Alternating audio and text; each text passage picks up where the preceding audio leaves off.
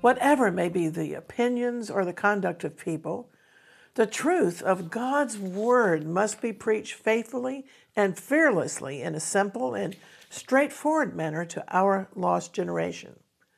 Whether people will listen or not, ideally we should pray for the Holy Spirit to minister the truth of God's Word in such a manner as to capture the hearts of many who are headed to eternal perdition.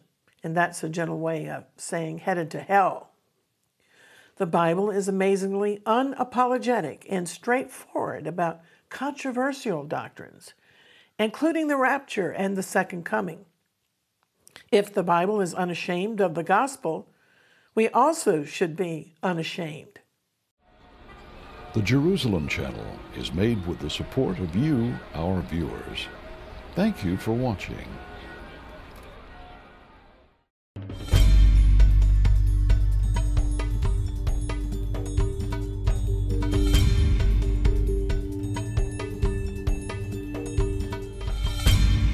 Shalom, I'm Christine Darg. Somebody asked me why I should not want to live through the Great Tribulation period, as if my unapologetic belief in the pre-tribulation rapture is somehow a cowardly position. Although the person was a believer, she did not cherish the blessed hope of the soon appearing of the Lord to take his bride to the marriage supper of the Lamb and to remove us from the horrors of the tribulation period, so frequently mentioned in the Bible. You see, this Bible itself is not embarrassed by the doctrine of a rapture of believers before the Great Tribulation. People who lackadaisically say that they're going through the Great Tribulation simply have not comprehended just how blood-curdling and devilish it will be.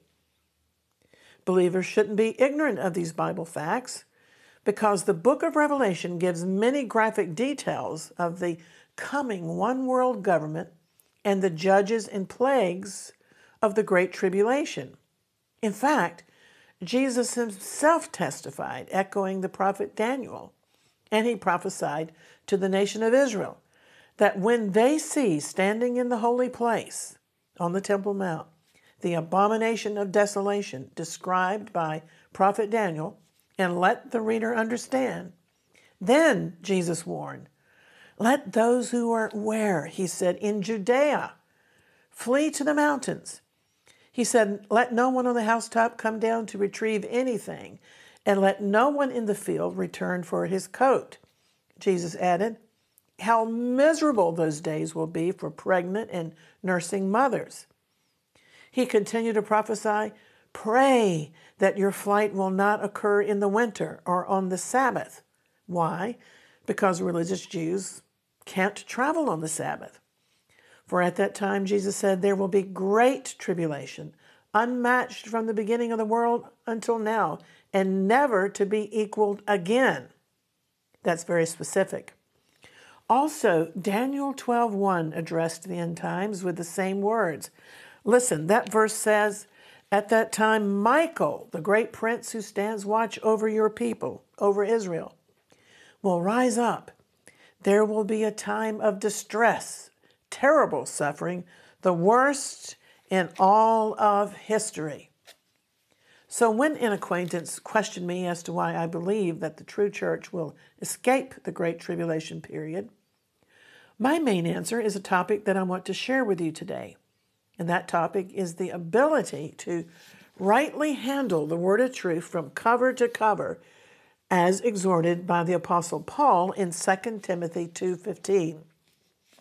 Paul admonished his protege Timothy, study to show yourself approved of God, a worker who does not need to be ashamed, and here's the phrase I want to underline, rightly dividing the word of truth. In these end times, my emphasis today is going to be upon this important phrase, rightly dividing the word of truth. Discernment and overall Bible knowledge are necessary for this. Other translations and commentaries render rightly dividing as rightly explaining the word of truth, or rightly arranging the word of truth, or properly handling the word of truth. All of these understandings are based upon the Greek original meaning, literally, rightly cutting out. Some Bible commentaries explain that the phrase rightly dividing is better rendered as rightly laying out the word of truth, because the original Greek is a metaphor for laying out a road. The word of truth is, as it were, a roadway, which is to be carved out straight. This same Greek word for dividing or to cut out is used by the Septuagint Bible in Proverbs 3:6, which says, "In all thy ways acknowledge him, God, and he shall make your paths straight and plain." Thus, 2 Timothy 2:15 means a plain and open interpretation of the word of truth. Paul is saying that this should be the studious habit of every believer, being diligent to study with much reading, meditation, and prayer. Some theologians think that the rightly dividing allusion is to the Hebrew Bible sections called divisions or cuttings of the sacred writings. And so a person who can handle the Bible skillfully will be familiar with every portion of it and will refer to it as needed in both speaking and writing. Indeed, I enjoy listening to seasoned men of God answering theological questions spontaneously, because after their years of study, they're able to pull from this word accurate answers, often portioning out various verses on the same topic from within different books of the Bible. That's a great skill. Moreover, using the literal cutting metaphor to divide the word of truth rightly would also mean to skillfully dissect the Bible's topics and search from cover to cover to discover every truth contained in it on any one issue, and to lay these truths open to others and to be able to cross-reference them. Scholars say Paul could possibly have been alluding to the cutting open of the temple sacrifices, or the phrase could also contain an allusion to a wise and faithful steward who divvies up to everyone in the household their portion of meat in due season, food distributed according to age and appetite. And so we must learn to distribute spiritual food to various individuals in order to nourish their souls for heaven. Not only must we know how to give milk to babes in Christ, but also how to deliver strong meat to mature believers, according to everybody's capacities to receive. And truths from the Word of God should be suitable to persons' needs and circumstances. In short, a person who rightly divides the word of truth is, as the Syriac version renders, 2 Timothy 2:15, one who rightly preaches the word of truth, or as the Vulgate Latin version renders it, one who rightly handles the Bible with a considerable degree of accuracy, because the Bible is like a sharp sword, not to be played with. A person who rightly handles the word of truth will never use it to defend sins, but rather to slay sins.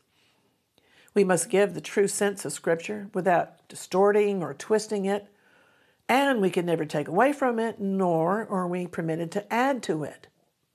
Furthermore, we cannot keep back anything in this word of truth that's profitable or edifying. But to use another phrase of the Apostle Paul recorded in Acts 20, in his farewell address to the Ephesians, we must preach the whole counsel of God. Paul said, "Therefore I testify to you this day, I am innocent of the blood of all men. For he said, I am not shunned to declare unto you the whole counsel of God." Well, how many of us, like Paul, can claim to be clear of the responsibility before God that our preaching or speaking has been so thorough that our conscience is clear that we've shared the truth with everybody, the whole truth? Yes, to declare the whole counsel of God means we must be willing to declare God's entire plans and purposes concerning redemption. And in order to do that properly, We have to learn from the Holy Spirit how to rightly apportion out to people this word of truth. Because of their receptivity, Paul was able to share with the Ephesians the mysteries of the gospel. Now, in studying the meaning of the Greek word for rightly dividing, one of the best renderings I've found is to rightly arrange verses concerning doctrines.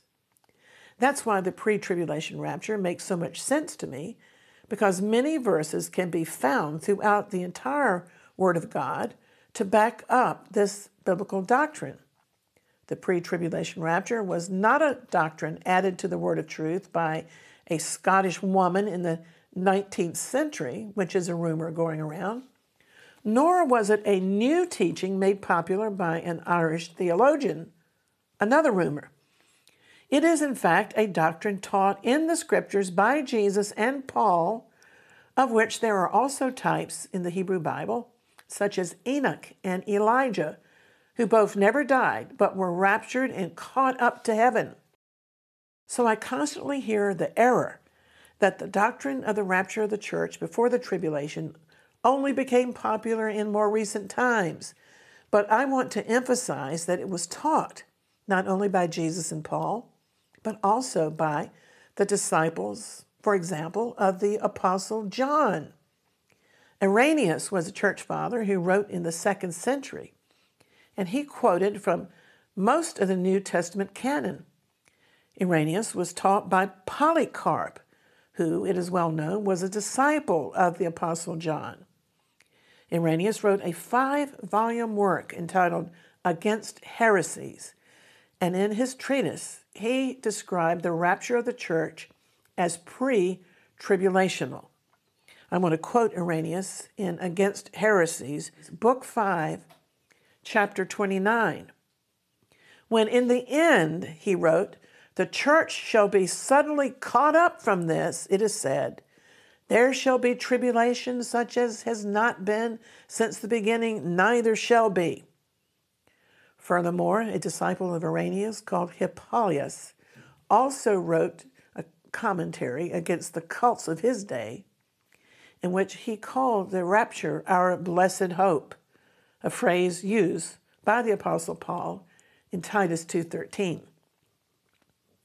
When we speak of rightly dividing this word of truth, the general spirit of the admonition means that parts of the whole of Scripture cannot be disregarded, as so many are doing, for example, concerning the pre-tribulational rapture.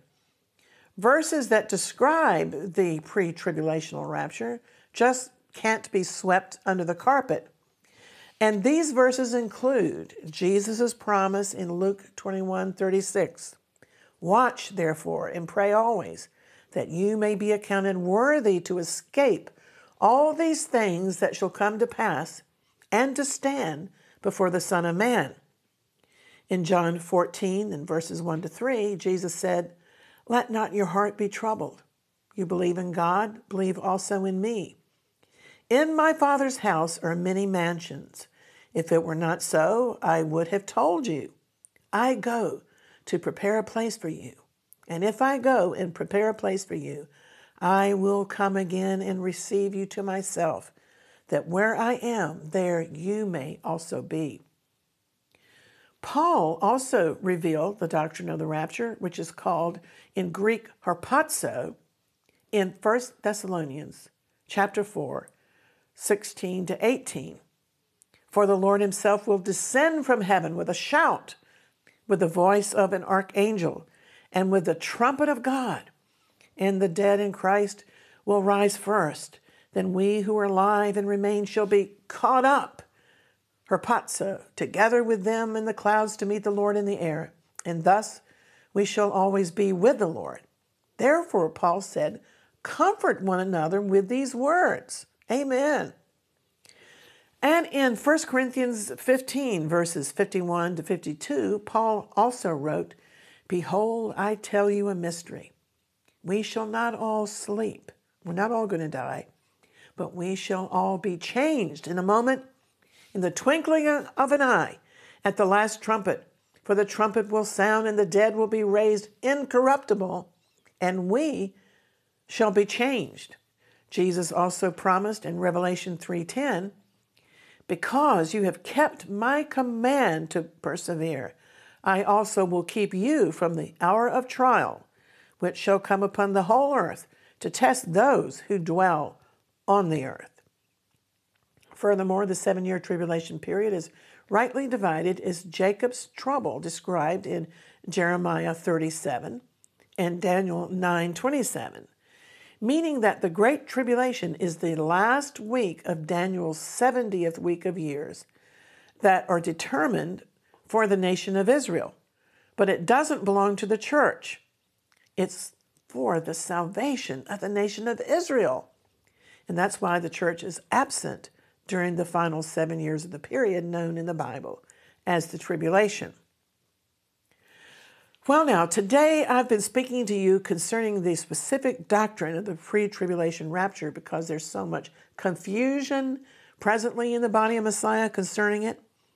In fact, explaining Bible prophecy requires skillfully, rightly handling the word of truth because many verses need to be culled on any one topic of Bible prophecy, whether it's the rapture, the second coming, or prophecies that were fulfilled in the Lord's first coming. But we have to know what the Bible teaches on all subjects, including, for example, the sanctity of marriage. Shockingly, according to an article in the Times, the marriage rate is forecast to fall to just 1 in 400 couples. Researchers at the Civitas think tank are projecting that in 40 years, by 2062, annual marriage rates will have fallen by more than 70%, compared with annual marriage rates in 2022 of 1 couple for every 100 adults. So their research means that should the Lord tarry and the world keeps going as it is, British couples will have all but given up on marriage. According to the Civitas report, the rate of those getting married has fallen significantly after a structural shift in society's view of marriage. This followed the introduction of the Divorce Reform Act, which allowed divorce on the grounds of relationships that had broken down with neither partner having to prove fault. Frank Young, who wrote the report, blamed a gradual change in culture for the decline. Young said, we need to break the taboo on marriage if we're going to prevent family separation becoming the norm for our grandchildren. Meanwhile, Harry Benson, who is research director of the Marriage Foundation charity, has called on the government to support marriage by increasing benefits for married couples. Benson said the real scandal is that persons from the poorest backgrounds are twice as likely not to marry as those from the richest.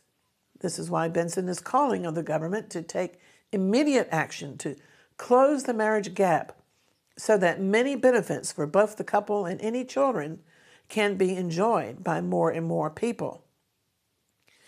Now, I want to give to you the explanations I've found in my studies this week concerning properly dividing the word of truth, not just concerning Bible prophecy, but generally speaking. And the example frequently given by Bible commentaries of handling the Word of God is a picture of a host sitting at the dinner table. He carves up the meat and divides it to the family and guests all around the table. A big piece goes to the grown-up son, and a tender bit is given to the grandchild sitting in a high chair, and so on and so forth. Likewise, all believers should dispense truth according to the capacity and needs of the people they know or serve. There's the tale of a half-witted man who invited a number of creatures to a feast. Stupidly, he gave a bone to a donkey and straw to a dog. So also, we have to be careful not to give the wrong food to people. For example, if you visit someone who's dying and they express regret over their careless life of self-indulgence with tears of remorse, it would be a blunder to read the riot act to them in the Last Judgment.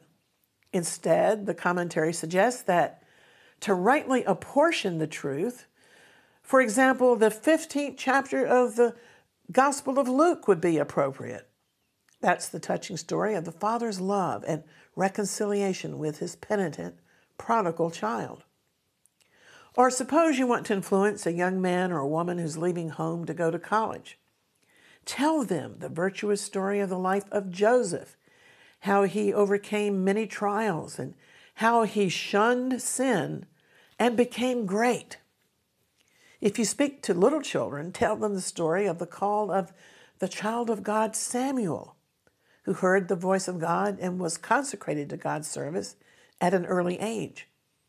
And when you wish to impress upon a child that he should trust in the Lord, share with him the 23rd Psalm, "The Lord is my shepherd," and tell him about the Savior who took little ones into his arms and blessed them, saying, "Of such little children is the kingdom of heaven." And Jesus said we all must become like a little child.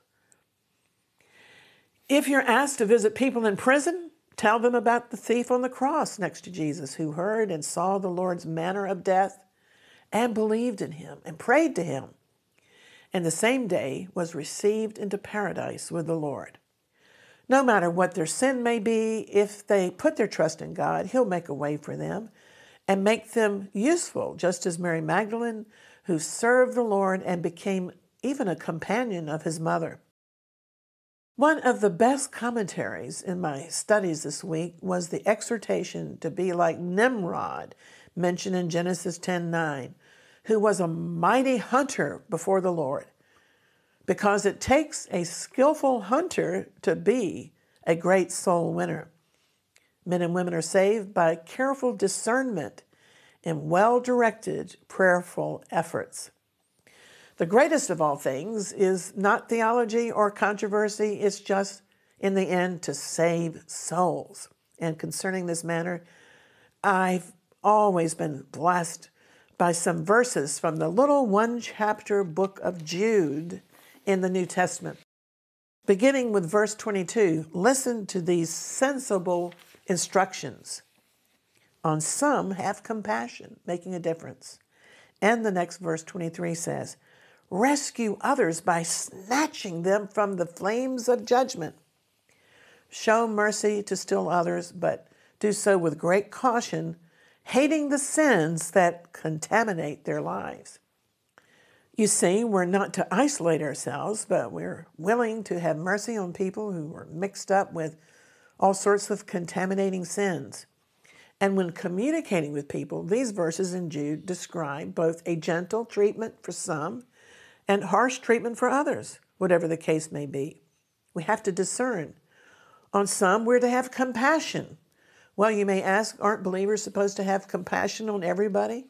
Yes, but it requires great delicacy to deal successfully with a person with a very sensitive nature. And on the other hand, some will need a severe word. These are reckless souls living in habitual sin who show unblushing contempt for the truth of God. Should we just ignore the reckless, habitual sinners and go for the more sensitive ones? Is it possible that the reckless sinner can be saved? Yes. We can bring God's message of pardon and forgiveness to everybody because Jude said, others save with fear, pulling them out of the fire. I love that picture. The great evangelist George Whitefield seldom preached without weeping because he realized the value of souls. In one of his sermons, he said, how can I help weeping when you don't even weep for yourselves, when your immortal souls are on the verge of destruction? Well, may the Lord give us grace to pull many out of the fires. Timothy was enjoined by Paul to rightly divide, cut straight this word of truth. So whatever the metaphor truly means, there can be no doubt that the idea is that instead of trifling with the word, we must lay bare the divine truth that it contains. Meanwhile, the advance of globalism demands that all beliefs and practices are going to be equalized. This extreme egalitarianism view that everybody has to have the same rights on a level playing field comes up against clear biblical teaching against sin. And if the church objects on moral grounds, this is no longer going to be deemed acceptable. There are increasing court battles over what a believer can do and say. The globalist mentality is becoming the mindset of the world. Logic and biology are being thrown out the window just for the sake of creating the unrealistic reality that anybody can become anything they want, even if it blatantly contradicts science. And everybody else has to kowtow and accept it anyway. That's why Paul said in the last days, perilous times will come, because people are going to be lovers of their own selves, covetous, boastful, proud, blasphemers, disobedient to their parents, unthankful, unholy, and without natural affection. But presently, as I speak, the door of salvation is still open, and there's still room for you to humble yourself at the foot of the cross, although time is running out. Soon Jesus will have returned, and it will be too late to make your decision to follow him. So urgently, I ask you to invite the Savior to guide you through these troublesome days. Then the joy of the Lord will be your strength, and you won't despair about what's going on in this world. At this time, I also want to draw your attention to our website, exploits.tv, which continually reports on Bible prophecy and end-time events, especially as they relate to Israel and the church. We invite you to sign up for our free electronic magazine Exploits at our website, exploits.tv, and at our Jerusalem Channel app, as well as our Jerusalem Channel YouTube.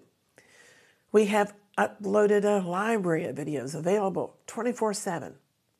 Well, Daniel 11:32 declares the people who know their God will be strong, not weak, and will carry out exploits, meaning will accomplish the works of the Lord in the remaining time left before his imminent return. The kingdom of God is at hand. Wake up and be ready for the advent of the King. The sound of the shofar reminds us that the great day of the Lord is drawing near, and soon we will see King Yeshua. If you have any questions, I enjoy sharing with you on social media. May the grace of our Lord Jesus the Messiah, the love of God, and the fellowship of the Holy Spirit be with us all. Until next time, I'll always be contending for the faith and praying earnestly for the peace of Jerusalem. Shalom, I'm Christine Darg. Maranatha.